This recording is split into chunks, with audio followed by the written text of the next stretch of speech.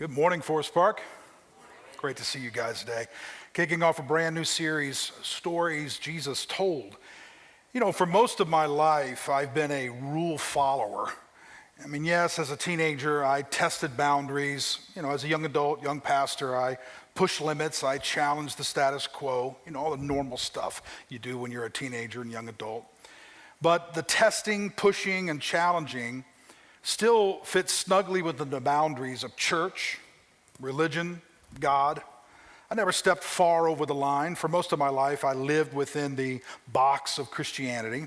When I graduated high school, I enrolled in seminary. I've been married to Lana for 32 years. I served as a pastor for 27 years. I never got drunk. I never battled addictions, you know, yada, yada, yada. I'm overall conservative, traditional, white, American, male, Christian. You know, pretty boring life, I guess, when you look at it from that angle. Now, don't get me wrong. I mean, there's no bone in my body wishes I would have, you know, gotten drunk, addicted, divorced, had an affair, did drugs, whatever you want to throw into that spicy vat. I'm thankful I was raised within a framework elevating marriage and sobriety and faithfulness and church attendance and tithing and all the things that go along that list of what, you know, Christians do. I'd tweak a few things. You've heard me preach many times. There's lots of things about my childhood I certainly would dial differently and, you know, make some adjustments, but I'm still happy with the values and standards instilled within me at a young age. But here's what I've learned about people who grew up like me. And there are some of you in this room this morning, some of you watching online, you grew up the way I did overall. You're kind of within the box of religion. There were certain things you did, certain things you didn't do, and overall you kept in line, if you will. Here's what I've learned over my lifespan. For those of us who grew up that way, underneath the years of faithfulness, loyalty, Bible study, service, giving, teaching, etc., a belief subtly grew. And it was a belief I call payday someday. It's not something we talk about. It's not something we think about much, but still, we believe our hard work, our sacrifice, our giving, our willingness to take the back seat, on and on, eventually should bring a reward greater and more fulfilling than anything we could have experienced if we would have gone, quote unquote, the other way. So we hold out, we wait, we anticipate because payday is coming someday. Then, over time, if you're like me, you'd notice something. You notice a lot of people who live far from God, never really went to church, people who cheated, lied, were unfaithful, or just good people who left God out of their plans. You watch them and you realize that many of those people actually have a lot in life. They prosper. They have kids, they have great jobs. Rather than giving their money to God through their local churches, they kept it, they invested it, they did with their money what they wanted to, and then you look at their life and you think, wow, they seem to have a lot of things I don't have.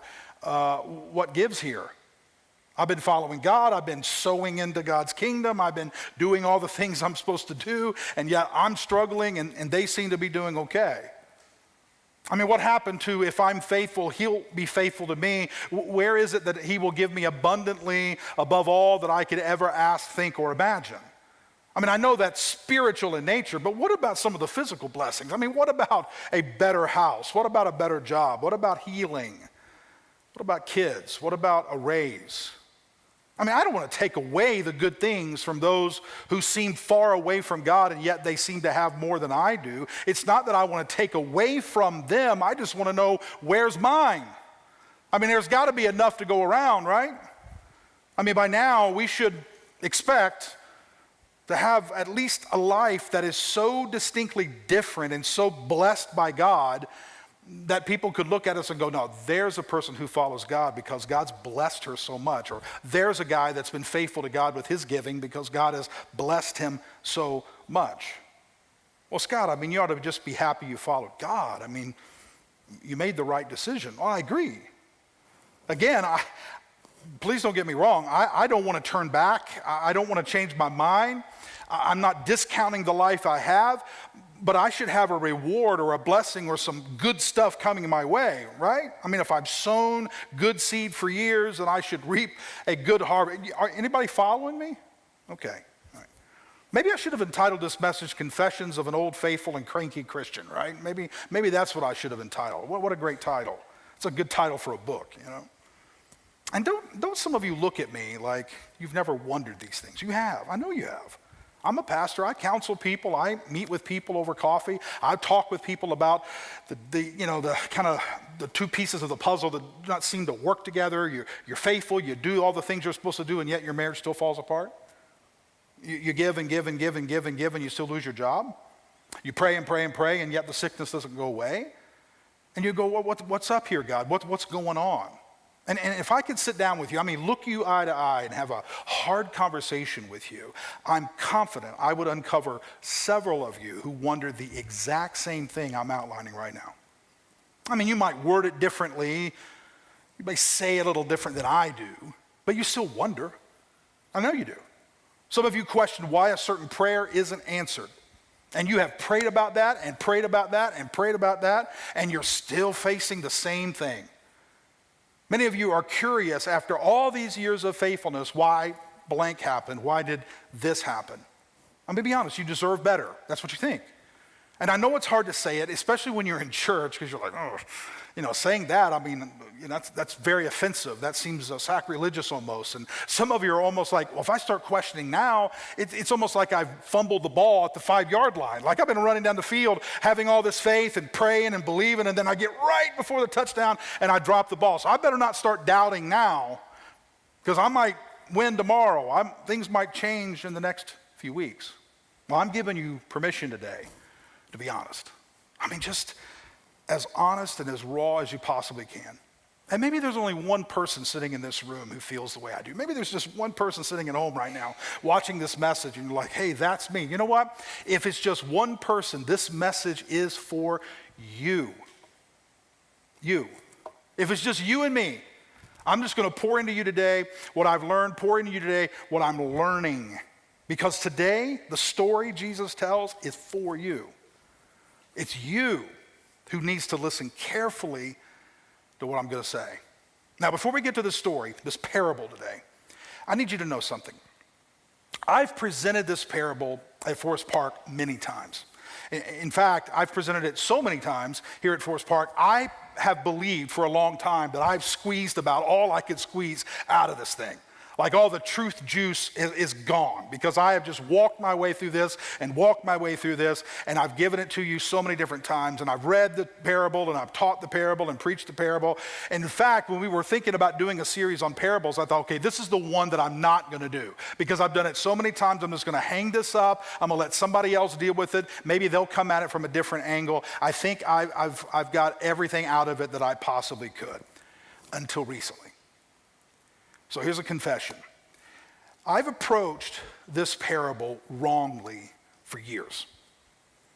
You've heard me say, maybe this will help explain it. You've heard me say this many times if you've been here at Forest Park. We all wear glasses. Figuratively speaking, we all wear glasses. We all see the world through a particular pair of glasses. Now, those glasses were handed to us by our parents or our grandparents or the churches we grew up in or our political, persuasions or whatever. We all wear these glasses, and we see and we interpret everything through these glasses, the world around us, and it also is true when it comes to Scripture. When you sit down to read your Bible, you put on a pair of glasses or you never take them off. You see everything through a particular perspective. How we see the Bible says more about us than it actually does the Bible, because we see within the Bible what we want to see, and what we see reveals who we are. In fact, it's not so much that we read the Bible, it's that when we read the Bible reads us. Does that make sense? We don't see the world as it is, we see the world as we are. We bring with us all the time our own perspective. That's how you can get someone with a completely different political bent than you use Scripture to justify their beliefs, and then somebody else who sees politics completely different uses Scripture to justify their beliefs. Some people use Scripture to justify racism. Some people use Scripture to justify greed. Some people use Scripture to justify a whole lot of things. We find in the Bible who we are. So, you need to know that today's parable I see differently. I see differently because I took off some glasses that I've worn for a long time, and I put on a different pair, and I'm hopeful that this pair is much closer to reality, much closer to truth than maybe ever before. And I approach this parable differently because, now watch this, this is the canvas on which I'm going to paint today. I approached this parable from the wrong angle for years. And I gave it to you from the wrong angle for years. And I'm sorry for that. It's not that what I said was wrong. So you're not going to hear me contradict everything I said. What I said was true, but it wasn't complete. What I said was true, but it was at a slightly different angle. And you know this, that if you're just off 1 degree, if you keep going long enough, you'll be off a long way at the end. And if you start at the wrong place, you end up at the wrong place. And a lot of times when I've preached this parable before, I started at the wrong place, so I ended at the wrong place. You'll see what I mean as we go through this. Okay, hold everything that I said in mind, all of that, just suspended in your mind. This is the second service, so you guys have been awake, a lot longer than the first service. You've had coffee, you've had breakfast, you've had all that, so you're in good shape. All right, your mind is alert. Hold all of that in mind as we jump into Luke 15. Now, if I had to choose, I say this chapter includes the most famous parable Jesus ever gave. It's the parable of the lost son or the prodigal son. In fact, many of you could tell the story yourself. You've heard it so many times. I could. I don't even need to read the story from Scripture. I could tell you the parable by heart. I have read it probably at least 1,000 times. I have read entire books just on this parable. I have listened to sermon after sermon after sermon on this parable alone. And about 980 of those 1,000 times, I started at the wrong place. And I ended at the wrong place. It's the story of the prodigal son, which officially begins in verse 11. And when you begin this chapter, you got to read the whole chapter together. That's one of the problems that I did. I sometimes would kind of skip to verse 11 and start in verse 11. You can't really start in verse 11 in Luke 15. You got to go back to verse 1, and you've got to get a running start on everything Jesus is saying here, because it's all one overall large, big point Jesus is making. So you got to read the first story in that chapter, which is the lost sheep, and you got to read the second story, which is a lost coin, and then you get into the lost son, the prodigal son. Because the point of the first two shorter, lesser known parables is the same point of the longer, more famous story in the latter part of the chapter. You got to read it all together. Luke 15, watch how Jesus sets this up. This will tell you exactly what he's saying here. All the tax collectors and sinners were gathering around Jesus to listen to him. It's kind of like Forest Park, all the sinners in town, okay? The Pharisees and legal experts were grumbling, saying, "This man welcomes sinners and eats with them." Jesus told them this parable. Now just stop. Here is where I started wrongly. I misread the reason Jesus told these three back-to-back parables. Now let me explain, okay, before we get into the meat of this. Here's why I thought for years Jesus told the three parables in Luke 15, which is really one long parable. Here's why I thought he told it.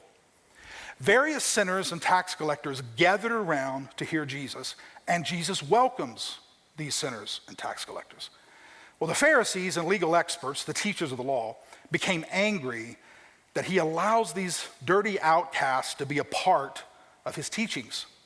And Jesus realizes how upset the Pharisees and teachers of the law become. So Jesus, here it is, this is key. So Jesus launches into a series of parables to display the grace and mercy of God, to show the Pharisees and teachers of the law how wrong they were for getting upset that he welcomed them. In other words, Jesus is saying, oh, this is what I thought. Oh, you're upset that I'm welcoming sinners and tax collectors? Well, let me tell you a story about just how gracious and loving God really is. And when he gets finished with the prodigal son, the Pharisees and tax collectors were cut to the heart, and their mouths were open, and they were dumbfounded at God's grace, and some walked away angry, And then I would say this, and if you've been here a long time, you've heard me say something like this at the end of a parable like this. No wonder they wanted to kill Jesus. He was a radical dispenser of grace. But I've learned that when you begin at the wrong place, you end at the wrong place. And I no longer see the motive of Jesus as putting the Pharisees and teachers of the law in their place. That's not really why he tells these stories. Jesus was not telling these three back-to-back parables, that's really one long parable, to rub the grace of God in the face of the Pharisees and teachers of the law and show them how amazing God's mercy really is. No. Here's how I see it now. Various sinners and tax collectors gathered around to hear Jesus, and Jesus welcomes them. And the Pharisees and the teachers of the law, watch this, here's the change, here's the difference, are disoriented and unsettled when they realize that Jesus welcomes those who do everything against God's ways. And he gives them an open invitation to God's kingdom. And it doesn't seem fair when they have lived their whole lives for God and they're confused by everything Jesus is doing. And Jesus realizes how confused and how hurt the Pharisees and teachers of the law are, and how their questions are swirling around in their minds and hearts. So Jesus is moved with compassion for them, and he begins a series of parables to help the Pharisees and teachers of the law see that it's only reasonable for God to find what is lost. In fact, that's what everybody would do, themselves included. If they have lost something, they would do whatever was necessary to find what was lost. He helps them see that they are already in God's kingdom. They're safe and secure in God's kingdom, and they can be a part of the rescue mission if they want to, and that the party of God's kingdom is open to them as well. And then Jesus ends the whole thing, which you'll see in a moment, with a cliffhanger. All right, when you start right, you have a much better chance of ending right. Now let's walk through these parables quickly. The first parable he gives is the lost sheep. Now I want you to read this, or I'm going to read it to you, with the tenderness and compassion that he must have said it in. And watch how he wants to influence the Pharisees, how he wants to open their hearts, he wants to open their minds to just how wide the grace and goodness of God is and how they are part of the party if they want to be. Here's what he says. He says, suppose someone among you had 100 sheep and lost one of them. Wouldn't he leave the other 99 in the pasture and search for the lost one until he finds it? He's looking at the Pharisees and teachers. He's talking to them. He's saying, guys, imagine that you're a farmer and you're a shepherd and you have 100 sheep and one of them wanders off and you don't know where that one sheep is. Wouldn't you go look for it? One? Wouldn't you go find it? And the Pharisees and teachers of the law are going, sure, that makes sense. Yeah, if I was and responsible for 100 sheep and one of them walked away, I'd go find it. I'd go look for it. Now notice this. It's one sheep out of 100. You don't have to be a math expert to know that 1 out of 100 is 1%. The shepherd pays so careful attention that he can tell when only 1% of the sheep are missing. He's saying, wouldn't a shepherd care about that 1%? Sure they would. And when he finds it, verse 5 says, and when he finds it, he's thrilled and he places that one sheep, 1% of all his sheep, he places that one sheep on his shoulders and he carries it back to the other 99 who are waiting. Notice the tenderness and compassion of Jesus. And when he arrives home, guys, wouldn't he call together his friends and neighbors and say to them, hey, celebrate with me. I've been looking for that lost sheep all day and I finally found the sheep. Let's celebrate. Wouldn't they do that? And the Pharisees and teachers of the law at this time are nodding their head. They're going, sure, that makes sense. He's inviting the Pharisees and teachers to celebrate. to join the party. Joy should mark the lives of those who find what is lost. And he says, in the same way, guys, I tell you that there will be more joy in heaven over one sinner. Guys, look around. Do you see all these sinners? Do you see all these people far from God? I'm telling you, all of heaven rejoices if just one would come home. You guys, he's reasoning with them. You guys just said that if one sheep left, you would go find that one sheep. Well, then all of heaven rejoices when one sinner comes home rather than the 99. He's talking about them. The 99 righteous people who have no need to change their hearts and lives. To the Pharisees and teachers of the law, basically he's saying, you guys are righteous. No, you don't have everything right. No, you've got some things wrong. You've got some things really wrong. But overall, you've given your life to follow God. You're in the favor of God. I've got to welcome these people because they are lost. They need help finding home. And the Pharisees and teachers of the law are standing around going, that makes sense. And then he goes to the next parable, the lost coin. Or, let's move to another one, guys. Or, what woman, if she owned 10 silver coins and loses one of them, wouldn't light a lamp and sweep the house, searching her home carefully until she finds it? And they're like, yeah, that makes sense. Now watch this.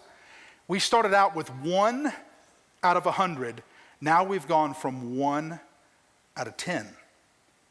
Before it was 1%.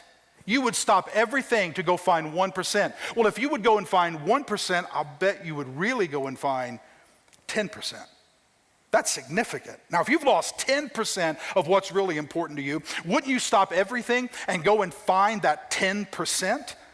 And when she finds it, she calls together her friends and neighbors and says, celebrate with me because I have found my lost coin. Again, he is delicately inviting the religious elite to be part of the celebration, which should mark the lives of every single person who finds what is lost. They're all shaking their heads going, sure, yeah. Yeah, if I had 10 silver coins, I lost 10%. I would sweep the house, I'd upturn the furniture, I'd do whatever I got to do. Okay. Well, in the same way, verse 10, I tell you, joy breaks out in the presence of God's angels over one sinner who changes his heart and life. In other words, guys, this is why I do what I do. Jesus is talking. You guys are like the 99 sheep. You're like the 99 sheep. You're like the 9 secure coins. You are safe, but not everyone is. So we've got to go after the one and get them. And when we do, there is an occasion to celebrate. And I don't want any of you to miss it. And at this point, the Pharisees and teachers of the law are nodding in agreement. Makes sense. It's clear. It's not difficult to understand the point Jesus is making. When something of value is missing, you should look for it. You pause everything else you are doing until you find what is lost. I don't think one Pharisee or teacher disagreed with what Jesus is saying. And then Jesus turns from animals and coins to people. And he launches into the most famous short story ever written, The Lost Son. Now, I'm not going to go through the details of this story because I have on many other occasions, and it's all good and it's all out there for free if you want to hear it. The details are not the focus of today's message, but I am going to walk through the highlights of this because I want to show you some interesting points and tie all of this together. Jesus has talked about a sheep. Jesus has talked about a coin. And now he talks about a son. And Jesus said a certain man had 2 sons. Now pause. We've gone from 100 sheep to 10 coins to 2 sons. Jesus is leading them down a path to where it is an airtight conclusion. He asked them at the very beginning, let me ask you, would you go look for 1 sheep? Yeah. Would you go look for 1 coin? Yeah. So you're telling me you would look for 1 out of 100 sheep, 1%. You would look for 1 out of 10 coins, 10%. Well, then what about 1 out of 2 sons? 50%. And if you'll go do whatever you got to do to find a sheep, and you'll go do whatever you got to do to find a coin, then how much more will your heavenly Father do whatever he's got to do to find people who are lost?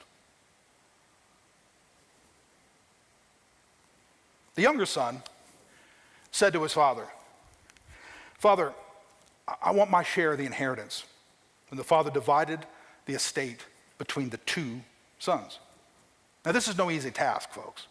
In this day and age, the father had to liquidate much of his estate. He had to sell some things. He had to get rid of some things. He had to collect some money that he's been saving. And it took a few days to get this money together to give it to his son. And probably during this time, the father's attempting to reason with his son. And, "Son, you don't have to leave. I mean, you can stay here. I know you want to go out, but, can we work something out? Can we work a compromise out? I mean, there's no reason for you to leave home. You can still stay here. I'll work something out with a little bit more freedom for you." No. He didn't want to do anything his father wanted him to do. He wanted to leave home. So soon afterward, not the same day, but soon after, when the father got the stuff together, the money together, he gave it to his son, and the younger son gathered everything together and took a trip to a land far away. There, he wasted his wealth through extravagant living. This is about as salacious and scandalous as Jesus can paint it. He leaves home, Jesus says. He goes to a land, quote, far away. That's a Jewish way of saying far away from everything he's known before. Far away from his home, far away from his father, far away from his values, far away from his morals, far away from his raising. He goes far away from everything he's ever known before, far away from righteousness, far away from his dad. And when he gets far away, he uses up his resources. And a severe food shortage arises in the country, and he begins to be in need. He hires himself out to one of the citizens of the country who sent him in the fields to feed pigs. He longed to eat his fill from what the pigs ate, but no one gave him anything. This young man falls about as low as anybody could fall. He is at the bottom. He is wasted. He is busted. He is broken. He has nothing. He is so low, pig food seems appetizing. That's where this guy is.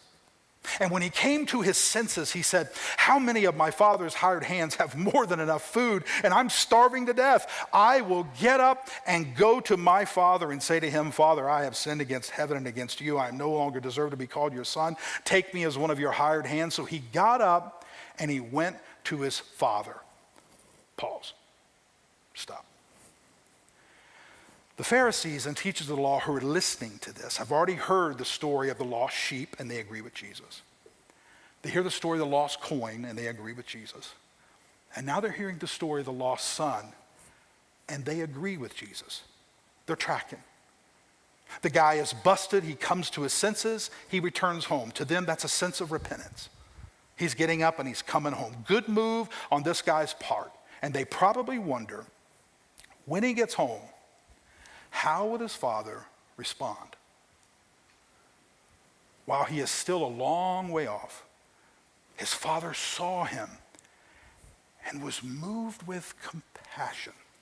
Jesus inserts compassion into the story. He doesn't say anything about compassion for the sheep. He doesn't say anything about compassion for the coin, but he inserts the concept of compassion when it comes to people. He's moved with compassion. His father runs to him, hugged him, and kissed him. Then his son said the speech that he had prepared, "Father, I have sinned against heaven and against you. I no longer deserve to be called your son." But his father said to the servants, "Quickly, bring out the best robe and put it on him. Bring a ring and put it on his finger and sandals on his feet. Fetch the fatted calf and slaughter it. We must celebrate with feasting, because this son of mine was dead and has come back to life. He was lost and is found." And they began to celebrate. This is so important. If I could reach in and kind of just press pause on your mind right now. I don't want you thinking about anything else. I want you to focus in on this part, because this is the part that began to flip everything around for me. This is so important. For a long time, I was under the impression that the Pharisees and teachers of the law were shocked at this turn of events in the story. In fact, I thought that when the son came home and the father just lavished him with goodness, that the Pharisees and teachers of the law were like, wait a minute, wait. No way, no how. God is not going to give this young man a robe and a ring and sandals and kill the fatted calf for him. That's not who God is. That's not how God operates. God is a God of law. God is a God of punishment. God is a God, of all the things that should come to somebody who sins. And you're making it sound like that God the Father just lavishes this young man with all this good stuff. How in the world can you let him off the hook? That's what I've preached for a long time. I don't think that way anymore. Here's what I had not considered, and to me makes this story even more powerful. The Pharisees and teachers of the law understood God as merciful. They were experts in the Old Testament. They knew the ins and outs of the Old Testament better than we do. And it is a mistake to say that God was not compassionate in the Old Testament. He was. He was. We didn't understand everything about God. Jesus came and revealed everything that we need to know about God. But God was compassionate and merciful in the Old Testament, and they knew that. In fact, let me just give you just a little hint of that, okay? David, they knew David's writings. They memorized the Psalms. They knew everything there was to know about David, King of Israel. And how does David portray God? Psalm 23, the Lord is my what? Shepherd. Not the Lord is my wrathful God on a throne who strikes me down with lightning. No. God, the Lord is my shepherd. I shall not want. What does he do? He makes me lie down in green pastures. He leads me beside quiet waters. The God of the Old Testament was not a mean, vicious God. Yes, there's all kinds of things that are hard and are rough, but also God is a God of mercy. When David sinned with Bathsheba, he writes Psalm 51. What does he say? Create in me a clean heart, O God. Don't take your spirit away from me. Cleanse me, wash me, make me new. And God did. How about this in Nehemiah 9? Even when talking about the Israelites in the wilderness after they left Egypt, even when they had cast an image of a calf for themselves, saying, this is your God who brought you up out of Egypt. They made a golden calf for themselves, and holding you in great contempt, God, you, what? In your great mercy, didn't abandon them in the wilderness. The Pharisees knew that God was a God of mercy when someone repents. And the boy got up, came home, repented to his father, and the father lavished him with goodness. That was not that shocking to the Pharisees and teachers of the law. Psalm 28, David said that when he asked for mercy, God listened to my request for mercy. He gave me mercy. The Pharisees knew that God saved Daniel in the lion's den when he cried out to God. And God spared him all night in the lion's den. What about Abraham? Whenever God said, you got to go up on the mountain and offer up your son, and it was a test, and he goes up and he gets ready to offer his son, what happens? God stops him out of mercy and supplies a ram instead. Compassion, mercy. What about Moses? Moses, my people have been praying for years. Go to Egypt and deliver them. And what does God do? Miraculously provides water for them. Miraculously splits the Red Sea. Miraculously gives them manna. Miraculously does all kinds of things. He loved his people. What about Joseph? God raises up Joseph, saves him out of the pit, saves him out of prison, saves him out in the palace, uses Joseph to save his people from the famine of Egypt. Mercy, mercy, mercy. God, grace and compassion and love. The Pharisees understood all of that. They knew all the heroes of the Old Testament. They understood God's mercy. They understood God's grace. And what about the biggest one I put up there? Jonah. What's the story of Jonah? You know the story of Jonah? God calls Jonah to go to Nineveh and preach to the Ninevites because they were far from God. They were doing everything wrong. And God says, Jonah, go and preach to the Ninevites because if you don't preach to them and they don't repent, judgment's going to come. And what does Jonah do? I don't want to go to Nineveh. Listen, why did Jonah not want to go to Nineveh? Because he knew God was merciful. And if he goes to Nineveh and he preaches, guess what the people will do? They will repent, and guess what God will do? God will show compassion and stay judgment. That's the God of the Old Testament. The Pharisees and teachers of the law understood God to be merciful and graceful. He always had been merciful and graceful. Listen, this is so, to me, I might be the only one who really just loves this, but I just love this.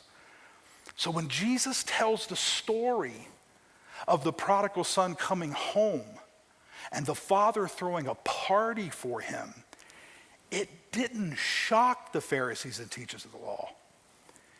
It reminded the Pharisees and teachers of the law that God is merciful. What is going on in Luke 15 is that the Pharisees and teachers of the law are feeling the same thing Jonah felt. Disappointment that even these outcasts can come in after we've given our whole life to him. It didn't seem fair. And it is why Jesus continues with the final and I think most important part of the story. Now his older son was in the field. This is where we good Christians enter the story. Jesus told the front of the story, the lost sheep, the lost coin, and the lost son, to get to the heart of the story, the main meal, the older son out in the field. These religious leaders who were watching Jesus teach and noticing all the sinners coming up and listening to Jesus, they are the older sons in the field, just like many of you are, just like me many times. Here's what happens to the older son. Coming in from the field, he approached the house and heard music and dancing. The Pharisees and teachers of the law gathered around to listen to Jesus preach, and guess who was there? Sinners and tax collectors. And they were having a party. And when the Pharisees and teachers of the law arrived, they heard the music and dancing, not literally, but figuratively. They saw the sinners and tax collectors being welcomed, and it ticked them off. It bothered them. My goodness, they've given their whole life to God. They've memorized the Old Testament. They've paid their tithe. They've prayed throughout the days. They've fasted on certain days. They've kept the law to the best of their ability. They've done all these things for all these years, and these people get in at the last minute, and it bothers them. So what does the older son do? He calls one of the servants and asks, what's going on? I hear all this music and dancing. The servant replies, your brother has arrived, the sinner. He's arrived and your father has slaughtered the fatted calf because he received his son back safe and sound. Then the older son was furious. It's not fair. It's like Jonah. This is not fair. And he didn't want to enter in. But his father came out and begged him. Oh my goodness. You remember when the sheep was lost? What did the shepherd do? He went to find the sheep. When the coin was lost, what did the woman do who lost the coin? She went and searched for the coin. Notice, the older son in the field, what does the father do? He goes and gets his son. It almost makes you wonder, who's the really lost one of the two sons? And see, that's the issue right here. The entire reason the stories were told, the story of the lost sheep, the story of the lost coin, and the story of the lost young man leaving home. Jesus said all of it to uncover the hurt and disappointment and frustrations of the older brothers standing around. Luke 15 is about the older brother at the end of that chapter. Everything else is leading to that. And we got some older brothers in this room. We got some older brothers watching. Can I just tell you how many times I've been an older brother? Jealous that somebody else got in. After all these years and all the sermons I've preached, and after all the 32 years of faithful marriage and 27 years of pastoring and tithing and giving, and then somebody else just slips in and gets a party thrown in their honor. Can I just say that sometimes that hurts? It's embarrassing to admit that. It's shameful to say that. But we all have a temptation to be the older brother in the field, jealous that the younger son is being celebrated. Can I just tell you that older brothers go to church consistently? Older brothers join a volunteer team. Older brothers study their Bible. Older brothers automate their giving. Older brothers say no to temptations. Older brothers sacrifice. Older brothers work hard. Older brothers love God. And older brothers get disappointed because they by now ought to be rewarded for all the things they've done right. Payday, someday, and they don't get what they think they deserve. And they watch somebody else get what they think they don't deserve. And it ticks him off. Then his father said, he answered, look, I've served you all these years, and I've never disobeyed your instruction. Yeah, you've never given me as much as a young goat so I could celebrate with my friends. But when this younger son of yours returned, gobbling up your estate on prostitutes, you slaughtered the fatted calf for him. See that anger, that seething, that disappointment? He doesn't deserve it. She doesn't deserve it. Who does he believe deserves the fatted calf? Him. Who does he deserve? Who does he think deserves the party? Him. Who does he think deserves all the goodness? Him. Not this sinner. Not this one who didn't do anything for you. And his father ends by saying, son, you are always with me. And everything I have is yours. But we had to celebrate and be glad because this brother of yours was dead and is alive. He was lost, and now he's found. Can I put that in our language today? Son, life. Christian, American Christian, you who've gone to church for so many years, you who've paid your tithe, you who volunteer for all different things, you who know the Bible backwards and forwards, you, older brother, life is not all about you. Yes, life includes you, but sometimes life is about others before you, and sometimes others must take priority over you, and sometimes they're going to get what you think you deserve. And in the meantime, rejoice for the one who is blessed when it seems like you're not, especially for the one who doesn't deserve the blessing. 3 big thoughts, and we're done.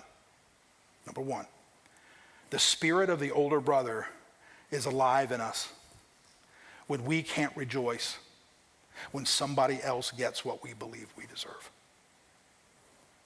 When someone gets the job that we were qualified for, the older brother is well alive. When someone loses the weight and they get the compliment, the older brother is alive. When someone gets married and we're still single. When someone gets the promotion that we worked for. When someone wastes a lot of their life and yet everything seems to work out for them in the end. When we've worked so hard on our marriage and it still cracks apart. The spirit of the older brother is alive in us when we can't rejoice over someone else's good fortune because we want them not to get what we deserve. First thought. Second thought. It seems to me that the older brother is the one who's really lost here. The sheep wasn't lost. I mean, sheep do what sheep do. Sheep just wandered away. The sheep's out eating in the field. They don't even know it's lost. Sheep are dumb. Sheep will drown in the rain. They don't know. They're just doing sheep stuff. The coin's not really lost, right? You don't drop a quarter and then the quarter goes, I'm getting out of here real quick. No, a quarter just rolls and finds a crack somewhere and falls in it and you can't find it. You lost it. The quarter didn't really get lost. It's lost, but it's only lost from your perspective. It didn't really get lost. And in some ways, even though I know the story says that the younger son was lost and is found, absolutely true. I'm just saying, but from another perspective, it's almost like the younger son wasn't really that lost because the younger son left on his own. He knew where he was the whole time. When he got tired of being out there, he decided to come home, and he did. So he kind of controlled his own journey. He really wasn't in some ways that lost. But you kind of look at the older son and you go, no, that guy was lost. He didn't even know where he was. He didn't even understand the love of his father. He had no idea what was going on. And then the third point, and we're done. The story just ends. like I read it right there. See, let me read that part again. Then the father said, son, you are always with me and everything I have is yours, but we had to celebrate and be glad because this brother of yours was dead and is alive. He was lost and found. And it ends. And if you like a good story, you want to say, well, what happened? Like, what did the older brother do? Did he go in? Did he not go in? Did he say anything back to his father? What happened? And we don't know what the older brother does. Jesus ends the story to create drama and to shift the next move to the Pharisees and teachers of the law. Basically, I don't know. What are you going to do? Are you going to come into the party? Or are you going to sit out in the field and seethe? Are you going to come and celebrate those you don't think deserve what they have? Are you going to come in and enjoy it? Or are you going to stay bitter and angry? And that's the way I leave you today. What are you going to do? What are you going to do when you don't get what you want and somebody else does? What are you going to do when the prayer request you've prayed for doesn't seem to happen? Somebody else prays once and it's like, boom, they get it. And you're like, what?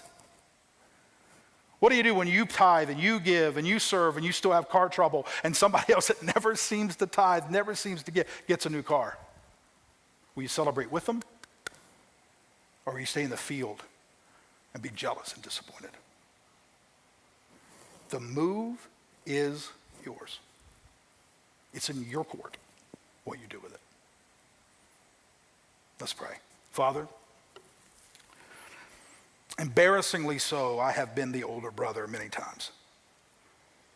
I have found myself jealous when somebody else seems to get what I think I work for. When I think I've been so faithful, when I've gone to church and given and served and read and studied and preached, and then somebody else who just seems to get in at the last minute, seems to just get so much more. Oh, the spirit of the older brother is alive and well. God, I pray you teach us here at Forest Park to celebrate. Celebrate those who are lost and come home and get a party thrown in their honor.